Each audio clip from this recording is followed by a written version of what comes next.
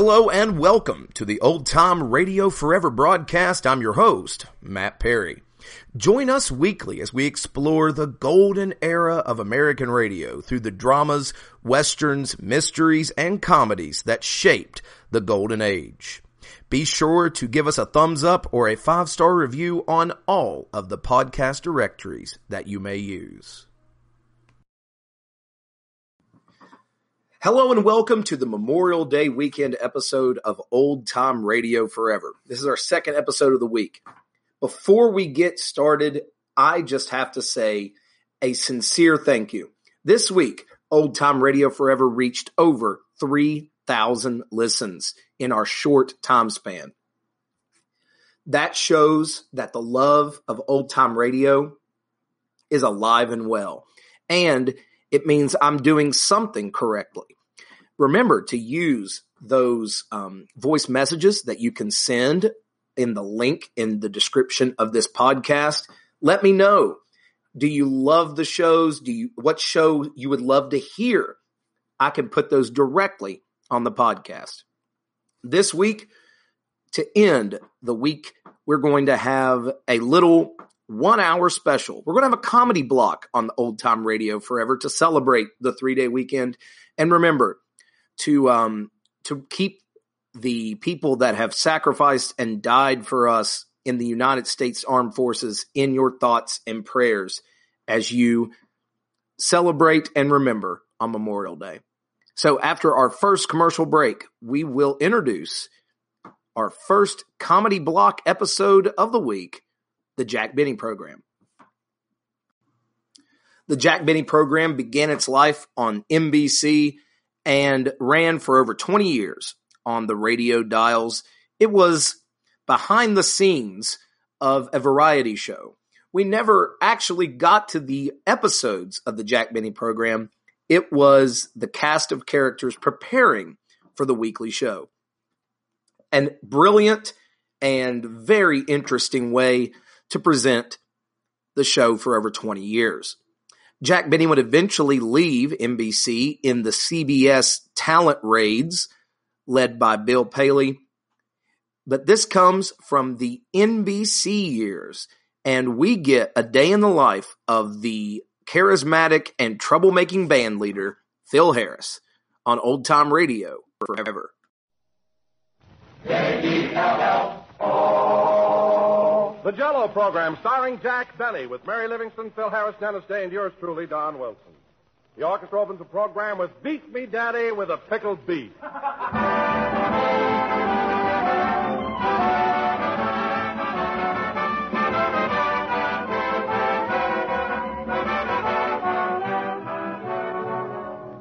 Did you ever go out into an orchard, ladies and gentlemen, and pick fresh, ripe fruit right off the trees?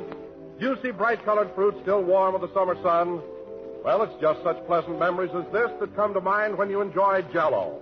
For Jell-O actually rivals the real ripe fruit itself, both in color and refreshment. Jell-O's gay, scintillating colors make Jell-O a tempting and attractive dessert. A dessert that always adds lots of charm and good cheer to every meal. And in Jell-O's full-body, tantalizing flavor, you experience a delight that's simply unexcelled. A tangy goodness that you'll insist on enjoying again and again. So get Jell-O tomorrow in all of Jell-O's 6 delicious flavors: strawberry, raspberry, cherry, orange, lemon, and lime. Just one taste of this grand treat, and you'll know right away why rich, shimmering, genuine Jell-O is America's favorite gelatin dessert.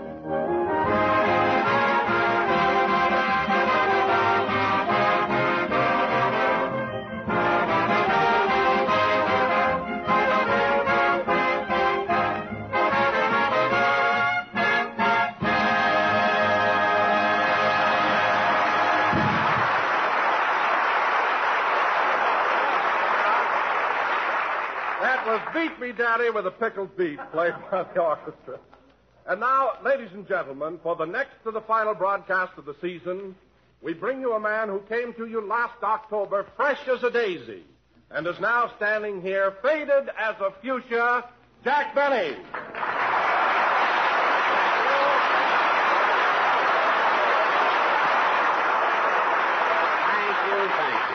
Hello again. This is Jack Benny talking. And, Don, I'm sure glad we've only got one more program to do.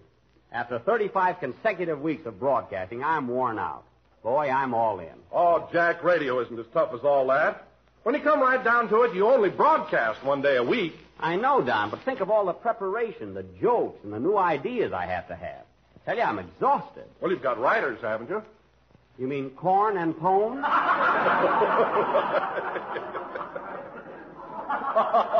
Writers. A fine team. I bought them a typewriter the other day, and they did a maypole dance with the ribbon. A lot of help they are. Where'd you ever find those boys, Jack? Were they professional writers when you picked them up? No, they were just a couple of fast talkers. I met them in a drugstore in New York. One of them used to demonstrate hair tonic, and the other one drank it. Anyway, they told me they were writers, so I hired them, and I've been sorry ever since. Well, Jack, if they don't do their work properly, why don't you get rid of them? Why don't you fire them? No, I'm going to give them one more chance, Don. But if I don't grow hair by next year, out they go. No jokes, no hair, no wonder I'm tired. Oh, Jack, you always have to make such a big issue out of everything. What? To hear you talk, anybody think you work like a dog. Well, that's the most ridiculous statement I've ever heard. Why, Mary, do you realize what 35 weeks in radio takes out of me? Well, you take something out of radio, don't you? That's not the point. That doesn't tire me. It's the work I have to do. Just lucky that I have a good constitution and the strain doesn't show. Not much. You're as washed out as a tea bag in a boarding house. Well, that does make sense because a used tea bag is tan and I'm as pale as a ghost. Now, you know what it's from, don't you? It's those weeks and weeks of hard grinding labor. Labor? Do you call what you do labor? Well, choo, choo, choo, if it isn't the Honeymoon Express.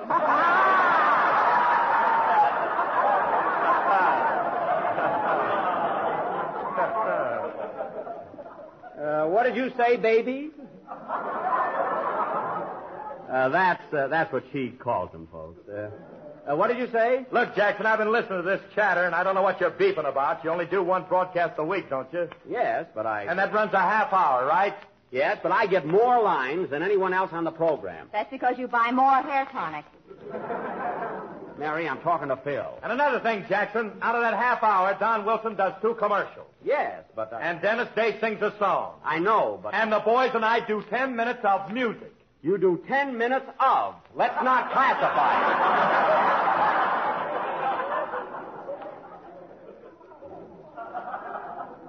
Music, he calls it. Well, Alice thinks my band is wonderful. Phil, Alice is a dear, sweet girl, and she's entitled to her opinion.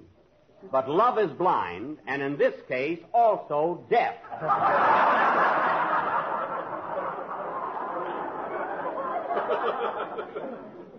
Anyway, Phil, I don't know what you're driving at. What he means, Jack, is this. When you boil it down, you personally work on this program only 13 minutes a week. What? Imagine, only 13 minutes. Well, it's not the time involved, Don. It's the importance. For your information, it only took George Washington 12 minutes to cross the Delaware. How do you know? Jack was rowing the boat. I was not. I missed it. I mean, I wasn't in the boat.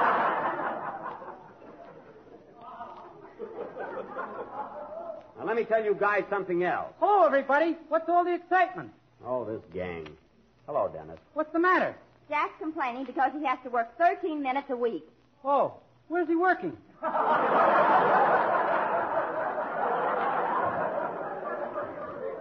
At the Acme Buttonhole Factory in Extra Pants, Nebraska. Where am I working? I was just telling the gang that the strain of broadcasting week after week has made a wreck out of me. Me, too. I'd have a nervous breakdown if I could find a sanitarium that would take tenors. Dennis, what have you got to be tired about? You don't have that mental strain every week like I do. Well, I suppose it doesn't take brains to sing a song. No, not necessarily. Crickets can sing, and they don't have any brains. Pardon me, Jack, pardon me. Crickets don't exactly sing. Their song comes from rubbing their hind legs together. Oh. Say, I'll have to try that sometime.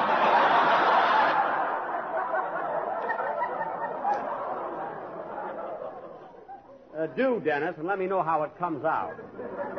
Meanwhile, let's have your song in the old-fashioned way. We're about ready. Okay. What's it going to be? I'm going to sing You and I, a brand new number written by Mary Beth Wilson. That's Meredith Wilson.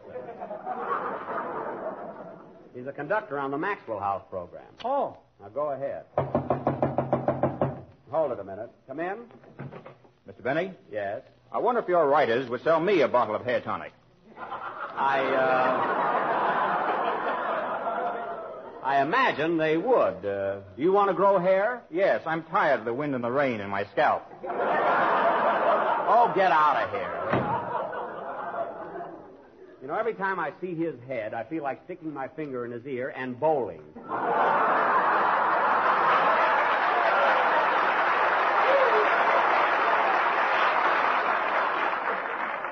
Well, go ahead and sing, Dennis. With my legs on my tonsils. With your tonsils. Forget about that cricket.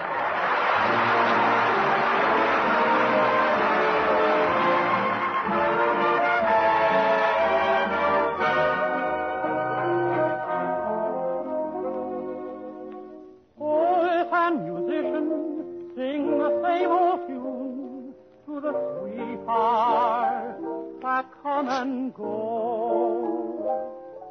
let your intuition, aided by the moon, tell you little things a poet doesn't know. Darling, you and I know the reason why a summer sky is blue. And we know why birds in the trees sing melodies sweet, and why love will grow from the first hello until the last goodbye. So to sweet romance there is just one answer. Why love will grow from the first hello until the last goodbye. So to sweet romance there is just one answer.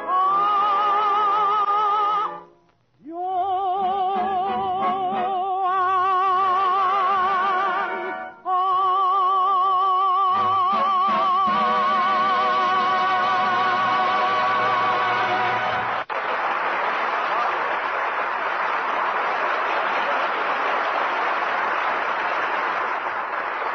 Very good. That was You and I, sung by Kenny Baker, and very good, Kenny. You know, a song like that is especially good for your type of... Kenny Baker? I'm Dennis Day, ain't I? What? Oh, certainly. What's the matter with me? See, fellas, I'm so tired and nervous, I don't know what I'm talking about. You guys think I don't need a rest. You're all so smart. And now, ladies and gentlemen... You're not mad because I'm not Kenny Baker, are you? No, Dennis. I'm just confused, that's all. I'm irritable because I'm tired. And now, ladies and gentlemen... If you think Kenny Baker can rub his hind legs together, why don't you get him?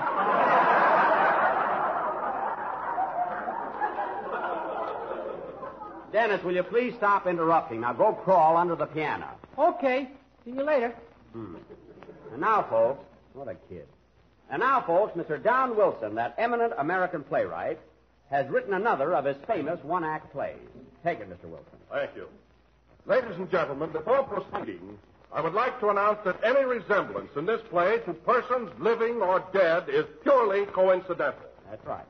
The play opens in the home of Mr. and Mrs. Filbert Harris. Now, Jack Benny will play the part Hey, of... wait a minute. I object. I don't want any play about my personal life, Bud. What's this got to do with you? Well, the character in our play is Filbert Harris, not Phil. There's no connection. Go ahead now. Filbert, an orchestra leader, has just finished playing a one-night stand on the sidewalk in front of the Ambassador Hotel. Uh-huh. Hey, now, hold it a minute. This guy's an orchestra leader, and I'm an orchestra leader. I smell a rat. Well, it's not you. Continue, Don.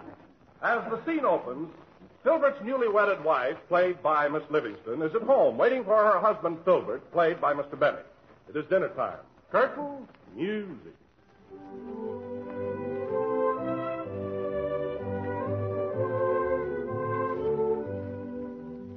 Oh, dear. I hope Daddy isn't late. I prepared this meal for him with my own little hands. Gosh, look at that salad. I wonder if the lettuce goes under the tomatoes or over the tomatoes. Oh, well. That must be Baby now. Come in. Well. Hiya, honey. Are you jiving? Are you on the beam?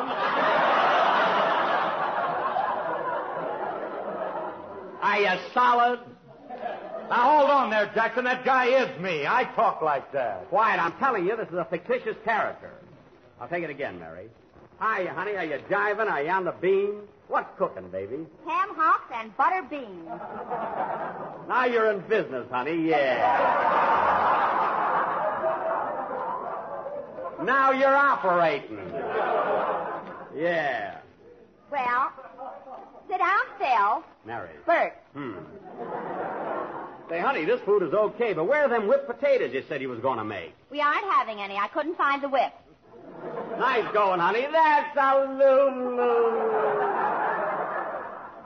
You're in there punching, Alice. Alice? Now I got you. That's my wife's name. Phil, this Alice is A-L-Y-C-E. How does your wife spell her name? Well, wait a minute. I'll call her up. Believe me, it's A-L-I-C-E. There's no connection. Go ahead, Jack. It's your line. Oh, yes. Say, honey, are we having black-eyed peas with candied yams for dessert? No, baby, we're having Jell-O. Jell-O? Well, doggone, dish me, honey, dish me. Yeah. Not till you've had your ham hock. All right, baby, I'll eat them ham hocks, but I'm going to save plenty of room for Jell-O. Yeah. So you see, ladies, if you're hep and want to keep in solid with your husband, serve him a dish of tempting, appetizing Jell-O. It comes in 6 delicious flavors: strawberry, raspberry, cherry, orange, lemon, and lime. They're all Lulu! Attaboy, Don. Attaboy.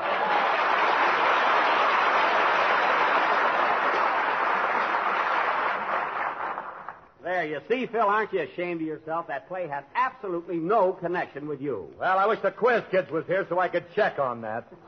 Don't worry about it. Well, Don, that was a very original playlet. And incidentally, while we're on our vacation, why don't you write up a few more for next season? I'll try to. By the way, Jack, speaking of vacations, what are you doing this summer? You going out of town? Well, Don, I intended to go to one of those big fashionable resorts. You know, where you have to dress for dinner and throw your money away. But I changed my mind. You know how Jack hates to dress for dinner. Yeah. So instead of that, Don, I intend to rough it. I'm going to a little place in the high Sierras called Eagle Nook Lodge and just fish my head off. It's way, way up in the mountains. How high is the place, Jackson? $3 a day. Oh, you mean the altitude? Yeah. It's about 7,000 feet, but it's ideal for me. Just give me a mountain stream and a fishing rod, and, brother, those trout better watch out. Oh, sure. You wait and see. You couldn't catch a herring in Lindy's with Abe Lyman for bait.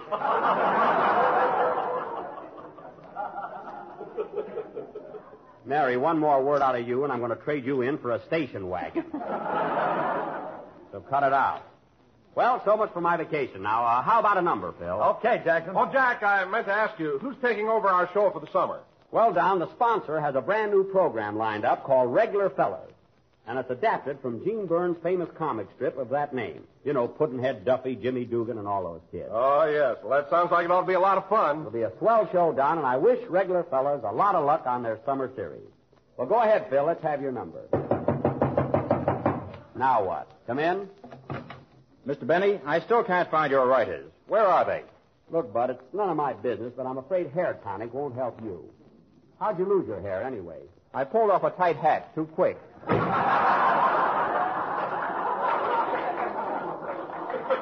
Hair tonic. What that guy needs is a mop with a part in it. Play, Phil.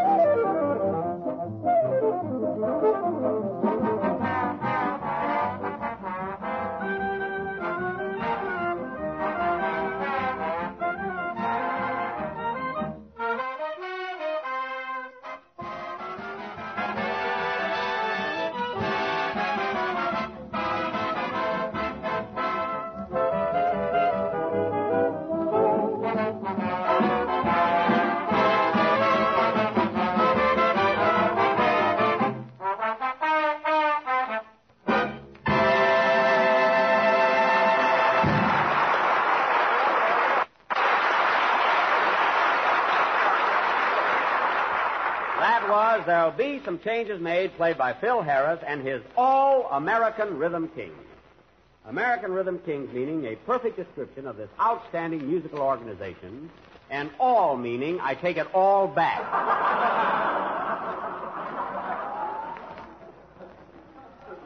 And now, ladies and gentlemen, I would like to announce that next Sunday, our final broadcast of the season will originate from the Naval Training Station in San Diego, California. What do you think of that? San Diego? Yes, sir. And incidentally, fellas, you know, I used to be in the Navy, and this will be a kind of a reunion for me. I thought you were in the Army, Mr. Benny. No, Dennis, the Navy. Don't you remember? He was in that boat with George Washington. Mary, I take an oath. I never even knew George Washington. Please believe me. But no kidding, fellas. Sometimes I regret ever having left the Navy.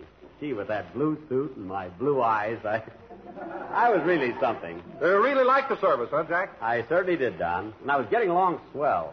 Who knows, if I'd have stuck, I might have been an admiral today. With my chest just covered with medals. How could you hold him up? Mary, I really need a station wagon. Anyway, I was just talking about what might have been. You know, fellas, I often wonder if... I'll take it. Hello? Hello, Mr. Bennett. It's Rochester. Oh, what do you want? Boss, if you don't get our boat out of the house, I'm leaving. That man's getting crazy every day. Oh, for goodness sake, you're always worried about Mr. Billingsley. What's the matter now? Well, he's been planning his summer vacation all day long. All right, what's crazy about that? He's out in the swimming pool right now taking swimming lessons. He's learning the Australian crawl. Well, what's crazy about that? He's going to swim to Australia.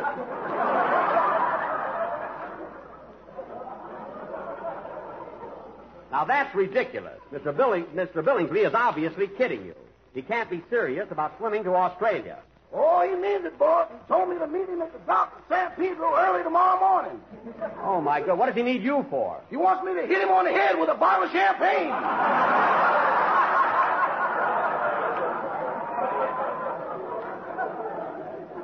Well, use the domestic, not the imported.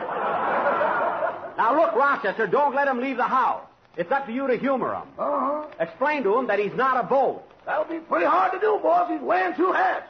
2 hats? Yeah, he claims the top one is a poop deck. Oh, for heaven's sake. Well, Rochester, keep him in the backyard by the swimming pool. And whatever you do, don't let him get away. Too late, boss. There you go. Well, catch him, stop him, humor him. Tell him before he leaves he's got to take on cargo. He's loaded now.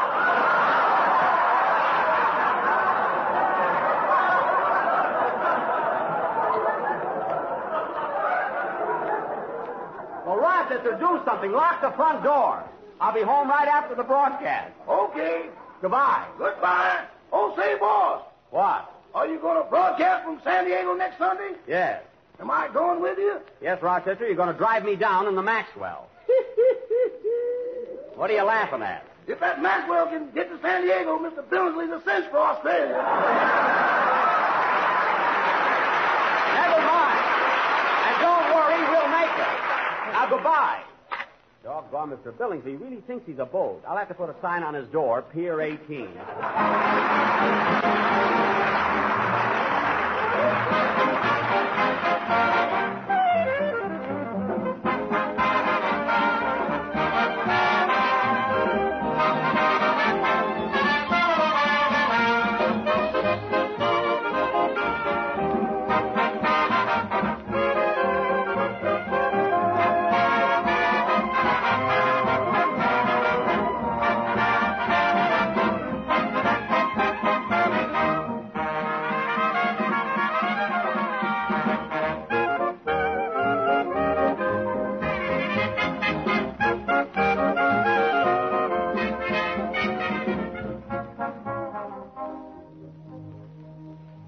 Ladies and gentlemen, we have saved a few minutes of our program this evening to bring you a message from a distinguished guest, one of the nation's outstanding Americans. A call has gone out, a call which concerns the very defense of America, one which affects vitally the morale of the 1.5 million men already called to the colors. Realizing this serious situation, the President of the United States, the Secretaries of War and of the Navy, and the Federal Security Administrator have called upon every American to support the United Service Organizations. Mr. Thomas E. Dewey has been drafted as National Campaign Chairman of the USO. So, ladies and gentlemen, I have the honor and pleasure to present at this time the District Attorney of New York City, Mr. Thomas E. Dewey.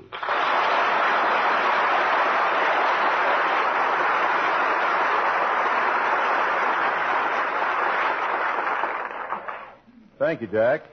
Ladies and gentlemen, I'm mighty happy to be with you tonight. Now, Jack, after that fine introduction, I'd like to ask you something. What do you know about the USO? Well, Mr. Dewey, I think, let's see, it's got something to do with soldiers or sailors. You know, if I'd have stayed in the Navy, I might have been an admiral today. Admiral Benny. I know, Admiral.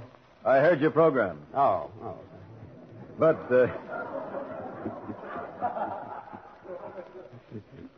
Jack, I'm afraid you don't know very much about the USO. But then neither do a lot of other Americans. Briefly, the USO is a joint effort on the part of the YMCA, the YWCA, Salvation Army, National Catholic Community Service, Jewish Welfare Board, and the Traveler's Aid to bring to the soldier, sailor, and Marine recreational and hospitality facilities outside the cantonments. Oh, so the USO doesn't work in the camps themselves? No, Admiral. I mean, Jack. Yes.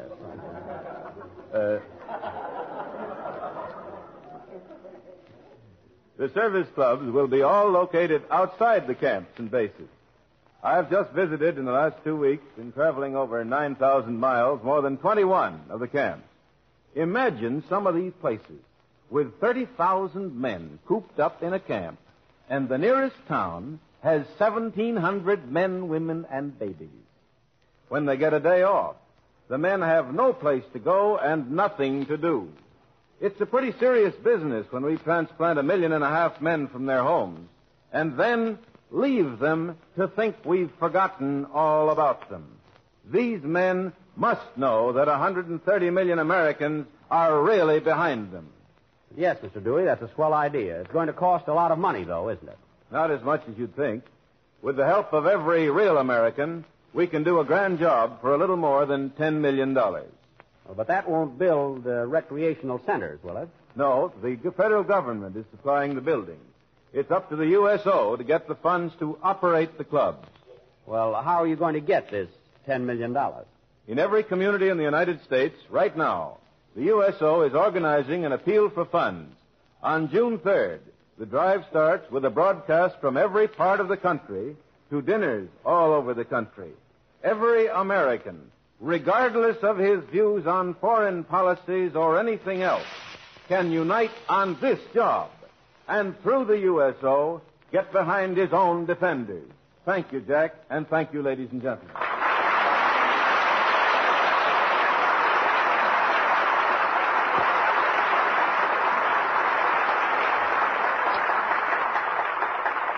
Thank you, Tom Dewey. We appreciate your coming to us and telling us about the United Service Organizations. I understand that we have contributed over $60 million to help those abroad. And this is the first time we have ever been asked to help our own American boys. I'm sure everyone realizes that taking care of our boys is our job. And I assure you, we Americans will do it.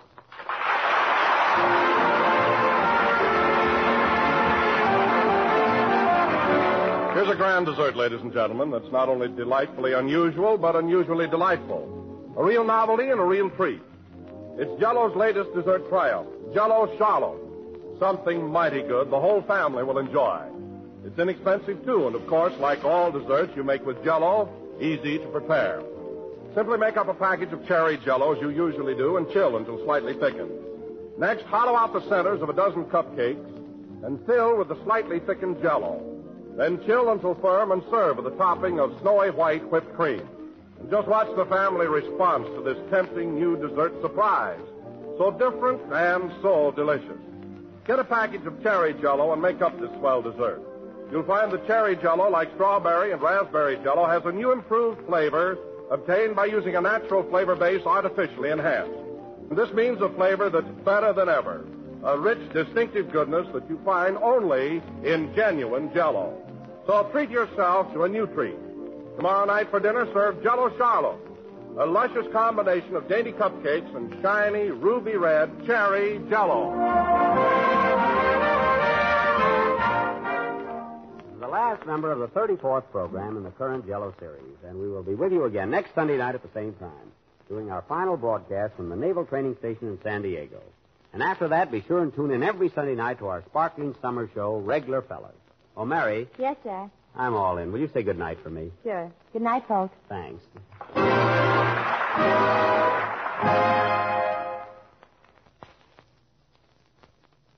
Here's a snappy new dessert, Ginger Snap Ice Cream. Where do you buy it? Well, you can't buy it, but you can make it right in your own automatic refrigerator with Vanilla Jell-O Freezing Mix. Just take a can of Vanilla Jell-O Freezing Mix and make up a freezing tray full of smooth, luscious, homemade vanilla ice cream. Then, when you stir it, add 3/4 of a cup of golden, spicy ginger snaps broken into bits. Making it at home is the easy way and the only way. So get Vanilla Jell-O Freezing Mix tomorrow. This is the National Broadcasting Company.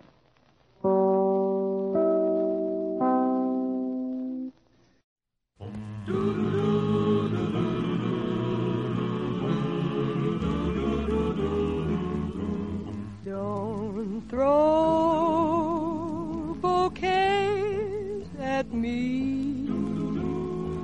Don't please my folks too much. Don't laugh at my jokes too much. People will say we're in love. Don't sigh and gaze at me. Your sighs are so like mine. Your eyes mustn't glow like mine. People will say we're in love. Don't start collecting things. Give me my rose and my glove. Sweetheart, they're suspecting things. People will say we're in love. Don't praise my charm too much. Don't look so vain with me. Don't stand in the rain with me.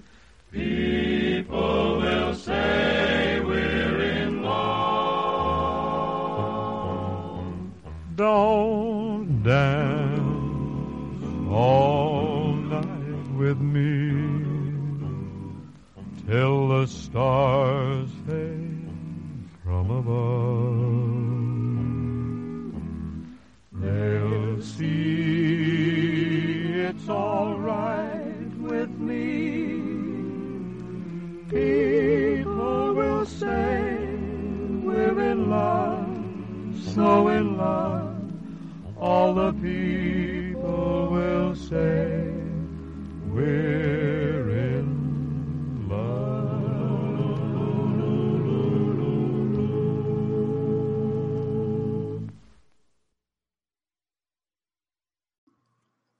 For part 2 of our comedy block on this Memorial Day weekend, we go to Madison High. Connie Brooks is the English teacher of Madison High, and our Miss Brooks, starring Eve Arden, tells the tale of the life of a high school English teacher. This show holds a special place in my heart because even 70 years later, it is a great view into the education world, with all of the foibles and downfalls that come with being an educator. Being a middle school history teacher myself, I am instantly drawn to the writing and the comedic chops of the entire cast. It's striking how spot on they are with some of the relationships between, exasperated principal and teachers, the teachers with the kids, how they become an extension of yourself and how they become somewhat like your children. Connie Brooks is constantly trying to help these young adolescents through those turbulent years. Also, in celebration of springtime, we are going to go back to May of 1950 and the baseball game. That is our Miss Brooks on Old Time Radio forever. Colgate Dental Cream to clean your breath while you clean your teeth and help stop tooth decay, and Luster Cream Shampoo for soft, glamorous, caressable hair bring you Our Miss Brooks, starring Eve Arden. It's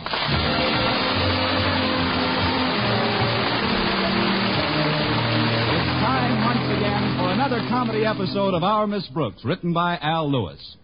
Well, the baseball season is rapidly getting underway, and our Miss Brooks, who teaches English at Madison High School, is full of enthusiasm for our national pastime. Yes, I am enthusiastic about the national pastime.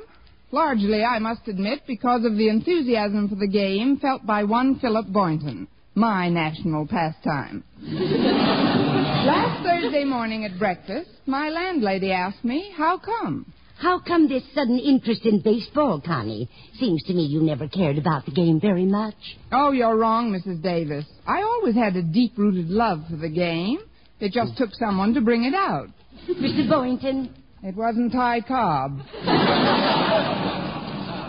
The way I look at it, baseball will eventually further our romance. How do you mean, Connie? Well, I figure if he spends enough time looking at curves and watching fellows trying to get to first base, it might give him an idea. He's a backward sort, all right. Not about baseball. Tomorrow's the opening game, Mrs. Davis, with Clay City High. And already Mr. Boynton's invited me to go with him. Now, of course, my troubles just begin. I've got to have a nice sport outfit to wear to the game. What's wrong with the outfit you've got? Mr. Boynton's seen me wearing it 3 times already. 3 times? Yes, to the opening games of 1949, 48, and 47. I made up my mind that this year, when they throw out the first ball, I'm throwing out that dress.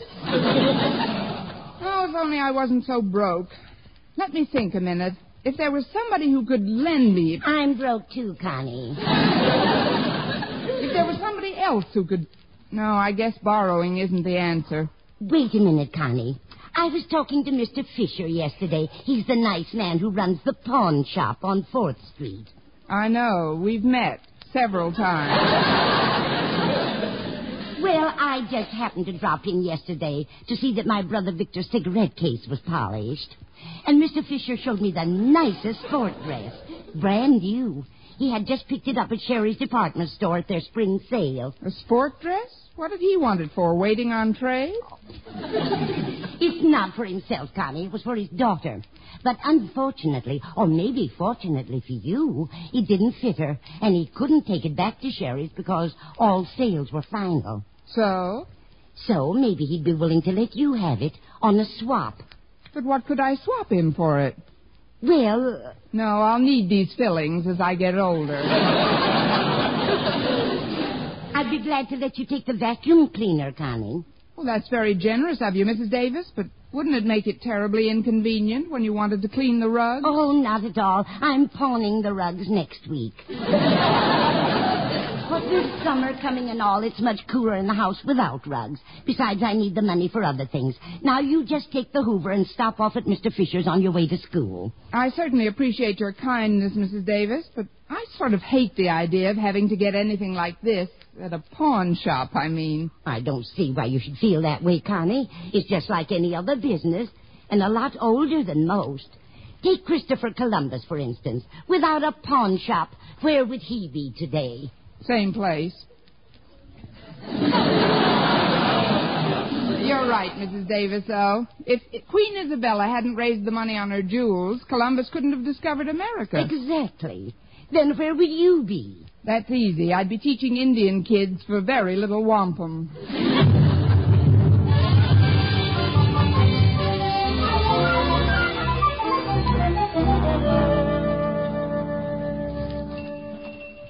Good morning, Mr. Fisher. Well, Miss Brooks, I haven't seen you since you redeemed your locket. Correction. You haven't seen me since I pawned it again. After the holidays, remember? Oh, of course. It was on a Monday in January. I recall it because I took in 6 pairs of binoculars that day. The better to see my locket with, my dear. But what I'm here about this morning is a slight business deal. You see, Mrs. Davis suggested that you might be interested in this vacuum cleaner. Well, Mrs. Davis is an old friend, but frankly, we don't have too much of a call for vacuum cleaners. Oh, I don't want any money on it. I just want a swap. You'll find plenty of use for the vacuum cleaner, too, because Mrs. Davis is about to put her rugs in your protective custody for the summer. Again? Well, then I guess I could use the vacuum at that. Well, let's see now. What could I give you in return? Oh, here's something that might come in handy. It's for dressing and undressing, a genuine Chinese screen. Well, actually, we have very few Chinese getting dressed at our place.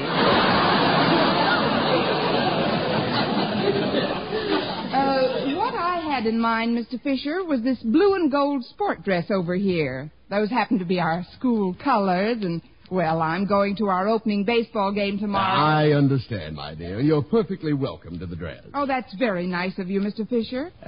Just one thing, though, Miss Brooks. Are you sure the dress will fit you? Even if it doesn't, I'll look better in it than I would in the vacuum cleaner.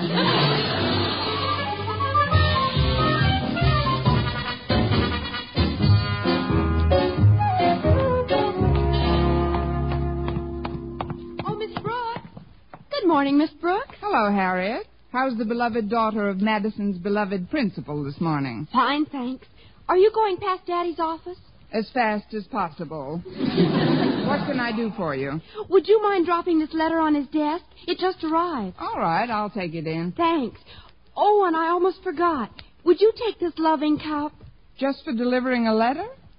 Oh, it's the baseball trophy Madison won last year. Daddy asked me to pick it up after it was polished. I've got to run now. I want to catch Walter Denton before he invites anyone else to the opening game tomorrow. I know the feeling. See you later, Harriet. Come in. Good morning, Mr. Conklin. I've got something for you. That is a matter of opinion.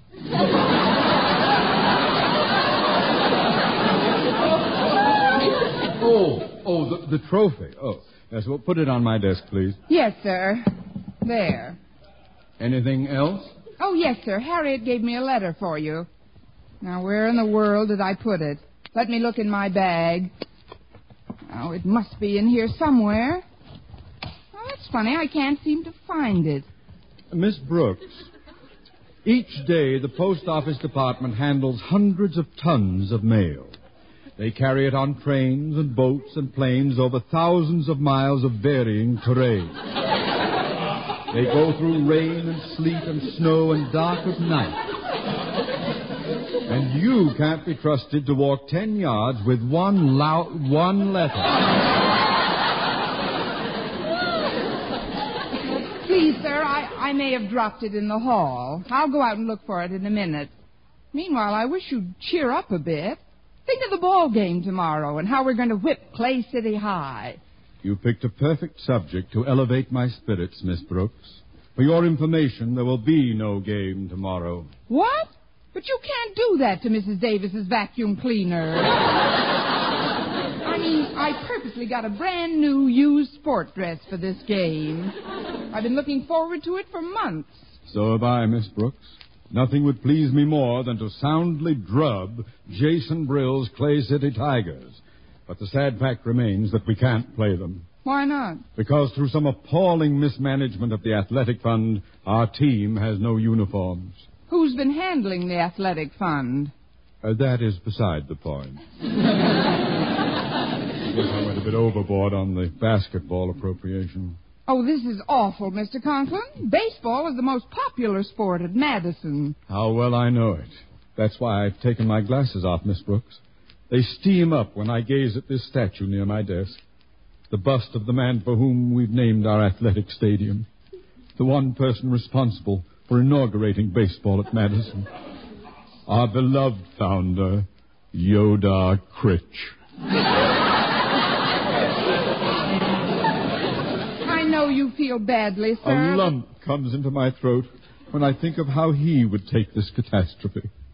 And when I hold this loving cup in my 2 hands... Mr. Conklin. Yes, Miss Brooks? Would you mind letting go of my ears? Oh, I'm sorry. I'd better put my glasses back on. Look, Mr. Conklin, isn't there something we could do to make the game possible? I'm afraid not, Miss Brooks, unless we... Oh, wait a minute. Do you think our boys could play good ball without uniforms? I don't know how good they'd play, but they'd certainly draw a nice crowd.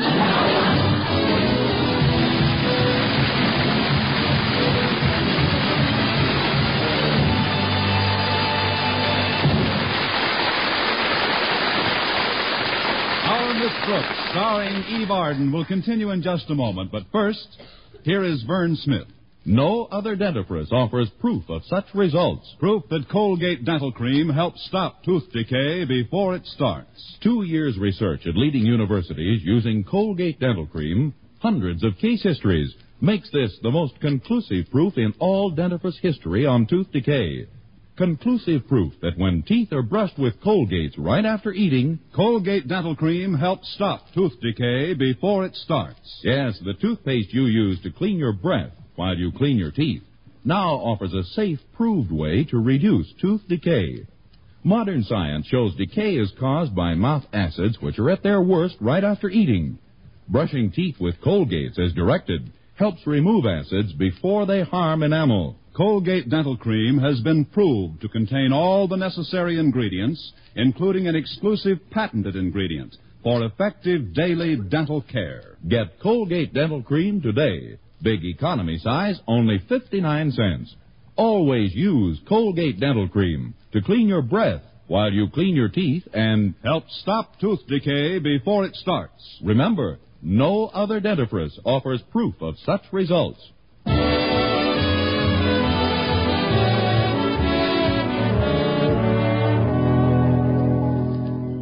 Well, Mr. Conklin refused to let our team play without the proper equipment, especially against Madison's traditional rival, Clay City High.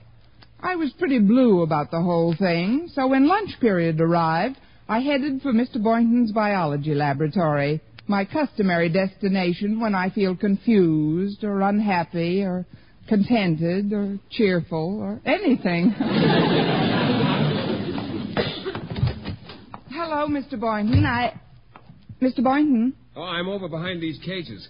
Just doing a little repair work. Have you heard about the game being called off tomorrow? Yes, I'm just sick about it. I had my heart set on going to that game tomorrow. So did I. But don't be too depressed. We can still do something else together. Together? Oh, that's right. You were going along to the game with me, weren't you? Obviously, I was indispensable to you. But I know what might be fun. We could go to the movies right after school. By 4 o'clock, we could be sitting in the balcony at the State Theater. Oh, but the State doesn't open until 6:30. That's what I say. It might be fun. I don't understand. How could we have fun sitting in a movie for 2.5 hours if there's nothing on the screen? Mr. Boynton, please do me a favor. The next time we're in the balcony, borrow the usher's flashlight and see how your fellow Americans are living.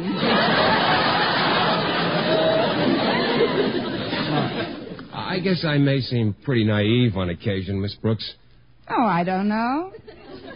Sometimes you're quite a man of the world. Another world, of course. Now, suppose we go to lunch.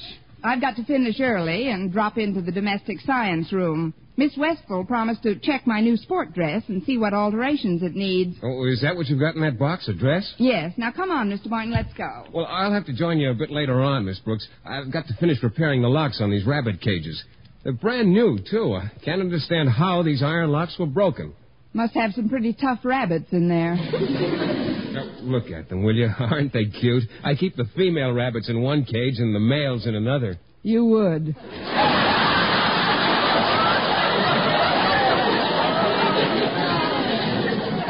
Try and get your work done as soon as possible, huh? I will, Miss Brooks. I'd go with you right now, but it's rather important. You know how rabbit cages are. Of course. You wouldn't want to come back from lunch and find 6 cages where there were 2 before.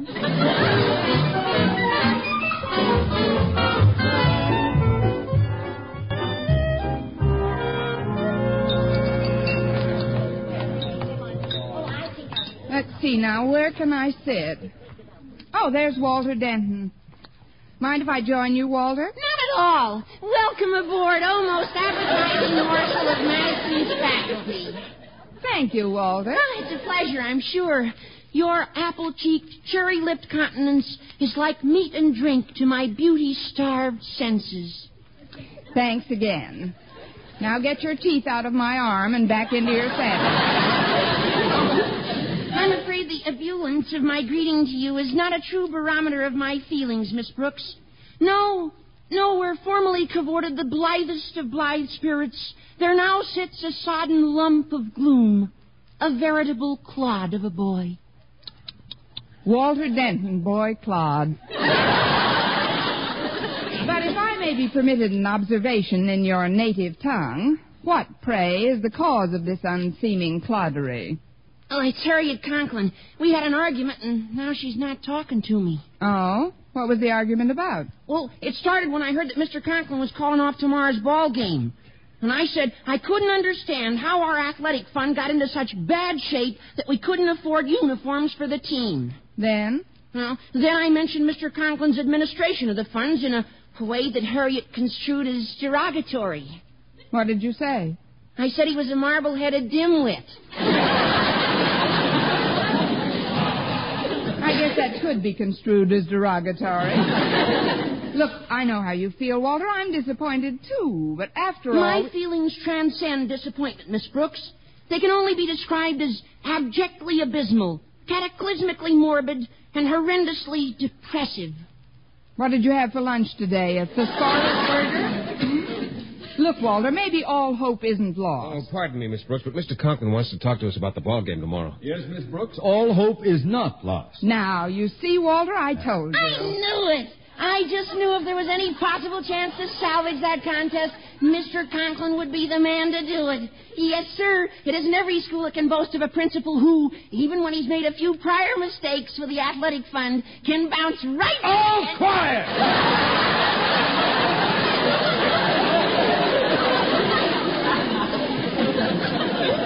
May we sit down with you for a moment, Miss Brooks? Certainly, sir. What's this about the game tomorrow? Do you really think we can hold it? That, my dear, depends upon the cooperation we get. Suffice it to say, I've contacted a sporting goods store in town who offered to rent us all the necessary uniforms and equipment for a paltry $25. Isn't that wonderful? Great. Have you got the paltry $25, Mr. Conklin? No, I haven't. My salary check doesn't come through until next week.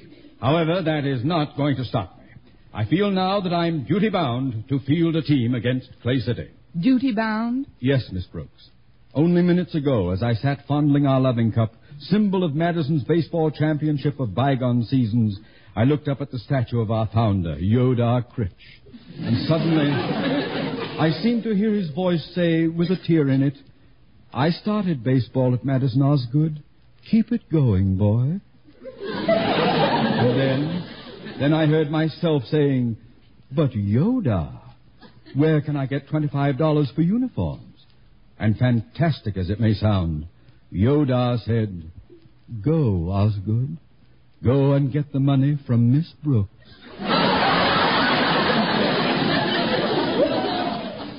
Are you following me, Miss Brooks? You lost me when Yodar said, "Go, Osgood." It's such a worthy cause, Miss Brooks. If I had the money, I'd hand it over in a minute. So would I if you had the money. Or if I had it, for that matter. But my check doesn't come through until next week either. But surely you must have a little something salted away. Just salt, Mr. Conklin. Gosh, Mr. Conklin, I wish I could be helpful, but I just can't. You rarely are. I laid out my last $40 for those rabbit cages. I won't get it back from the board for over a month. And I just bought this sport dress with my last vacuum cleaner. That is, I got it at a very expensive place, and I feel as if I'd been run through a vacuum cleaner. If we could only borrow the money somewhere for just a few days, I'm sure... Wait a minute, Mr. Conklin. Did you say borrow? Why, yes. For just a few days? That's right. Sir, you've given me an idea. Yes, I'm almost positive it'll work.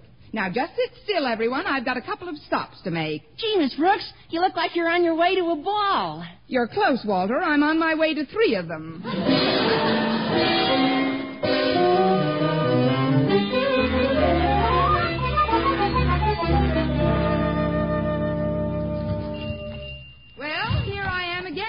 Fisher? I'm at the rear counter, Miss Brooks. Just step this way, please. Certainly. I know you're a busy man, Mr. Fisher, so I'll be brief. What will you give me for this bust of Yodar Critch? Well, now, I don't like to seem callous, Miss Brooks, but you'd be surprised how few calls I get for busts of Yodar Critch these days.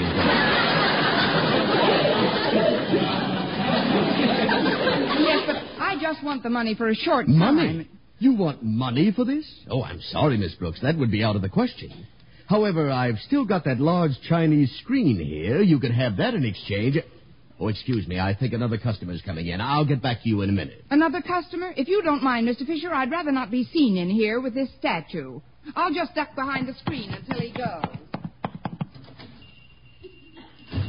Yes, sir. What can I do for you? I'd like to borrow some money on what I have in this box. And what might that be? It's a blue and gold sport dress. You want to pawn a sport dress?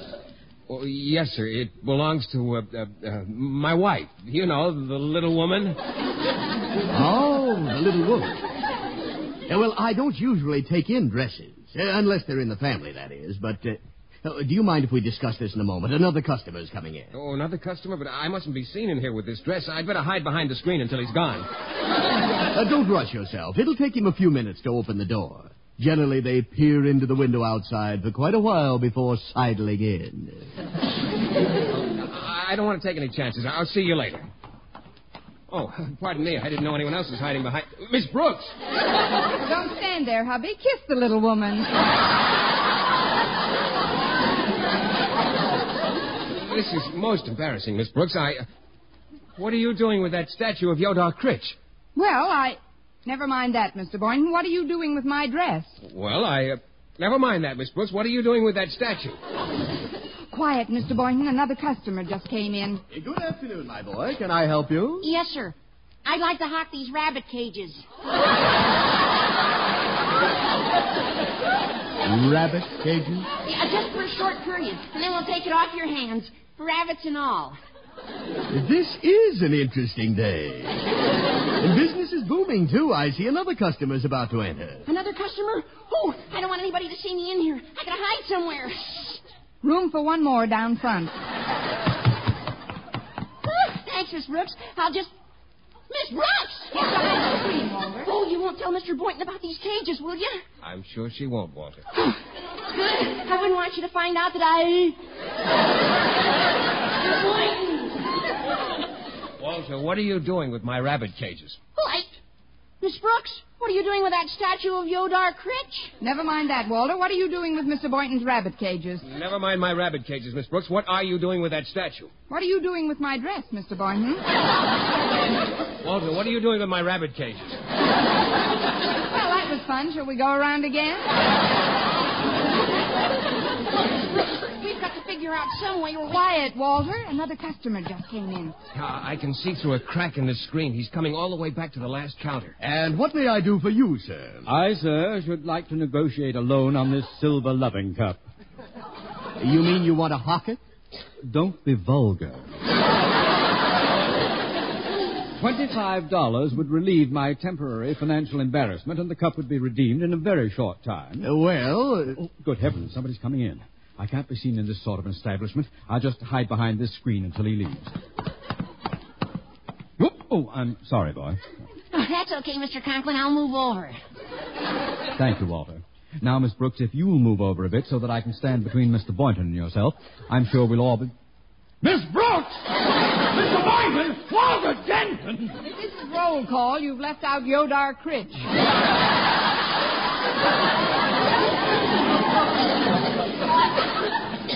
So I have. Miss Brooks, what are you doing with that statue of Yodar Critch? Well, Walter, what are you doing with Mr. Boynton's rabbit cages? Mr. Boynton, what are you doing with Miss Brooks' dress? Yes, Mr. Boynton, what are you doing with my dress? Quiet. That sort of buck passing will never take my mind off that statue, Miss Brooks. It won't? Well, try this on for size, Mr. Conklin. What are you doing in this pawn shop with the Madison baseball trophy? Ooh.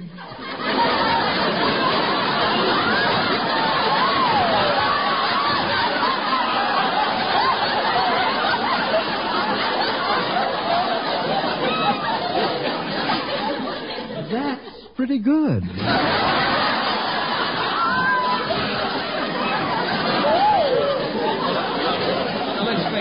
We're all here for the same purpose, to raise the money for the baseball uniforms. Sure. Now, if Mr. Fisher will come through, we'll all... Well, my last customer just left. My, isn't it getting a little stuffy for you folks behind that screen? Stuffier than ever lately. Mr. Fisher, this is a very strange situation, but we're all here after the same $25. Now, you've seen our collateral. Take any or all of it, and please give us the money. Of course, my dear, of course. I'll give you $25 on this loving cup alone. Wonderful, Mr. Fisher. Now I won't have to cancel the game tomorrow. And, folks, our mutual mortification has not been in vain. Oh, pardon me, sir. There seems to be a letter in this loving cup. A letter? Oh, that must be the one Harriet gave me for you this morning. It probably dropped in the cup while I was holding them both. No doubt, Miss Brooks. Oh, I left my glasses at the office. Will you read the letter to me, please? Yes, sir. Why, it's from Jason Brill. It says, Dear Mr. Conklin, due to a shortage in our athletic fund, I am forced to cancel tomorrow's baseball game because my team has no uniform. Eve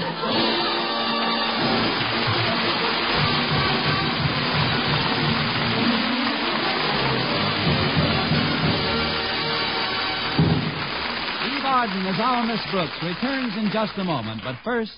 Dream girl, beautiful luster cream girl. Tonight? Yes, tonight, show him how much lovelier your hair can look after a Luster Cream shampoo. Luster Cream, world's finest shampoo. No other shampoo in the world gives you Kay Daumit's magic blend of secret ingredients plus gentle lanolin. Better than a soap, better than a liquid. Luster Cream is a dainty cream shampoo. Leaves hair 3 ways lovelier. Fragrantly clean. Free of loose dandruff.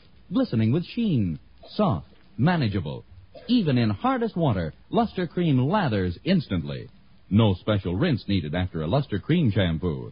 So gentle, Luster Cream is wonderful even for children's hair. Tonight? Yes, tonight, try Luster Cream shampoo.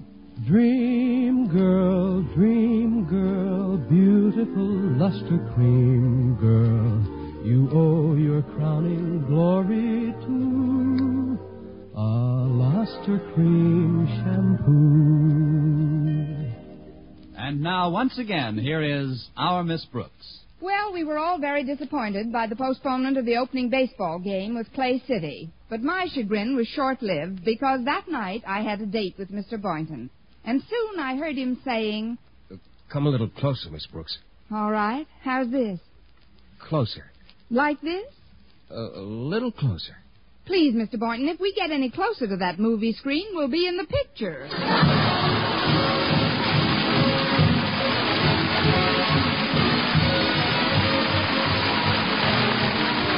Tune into another Our Miss Brooks show brought to you by Luster Cream Shampoo for soft, glamorous, caressable hair and Colgate Dental Cream to clean your breath while you clean your teeth and help stop tooth decay. Our Miss Brooks, starring Eve Arden, is produced by Larry Burns, directed by Al Lewis, with the music of Wilbur Hatch under the direction of Maurice Carlton.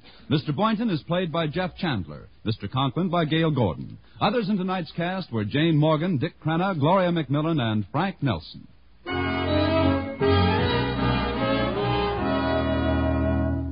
Doctors prove Palmolive soap can bring you a lovelier complexion in 14 days. Yes, 36 leading skin specialists proved in tests on 1,285 different women that Palmolive soap facials using nothing but Palmolive brought new complexion beauty to 2 women out of 3. Just wash your face 3 times daily with Palmolive soap, each time for 60 seconds, massaging Palmolive's beauty lather onto your skin. Then rinse. So start your Palmolive facials today. Remember, doctors prove Palmolive soap can bring you a lovelier complexion in 14 days. For mystery liberally sprinkled with laughs, listen to Mr. and Mrs. North Tuesday evening over most of these same stations. And be with us again next week at this same time for another comedy episode of Our Miss Brooks. Bob Lamont speaking. This is CBS, the Columbia Broadcasting System.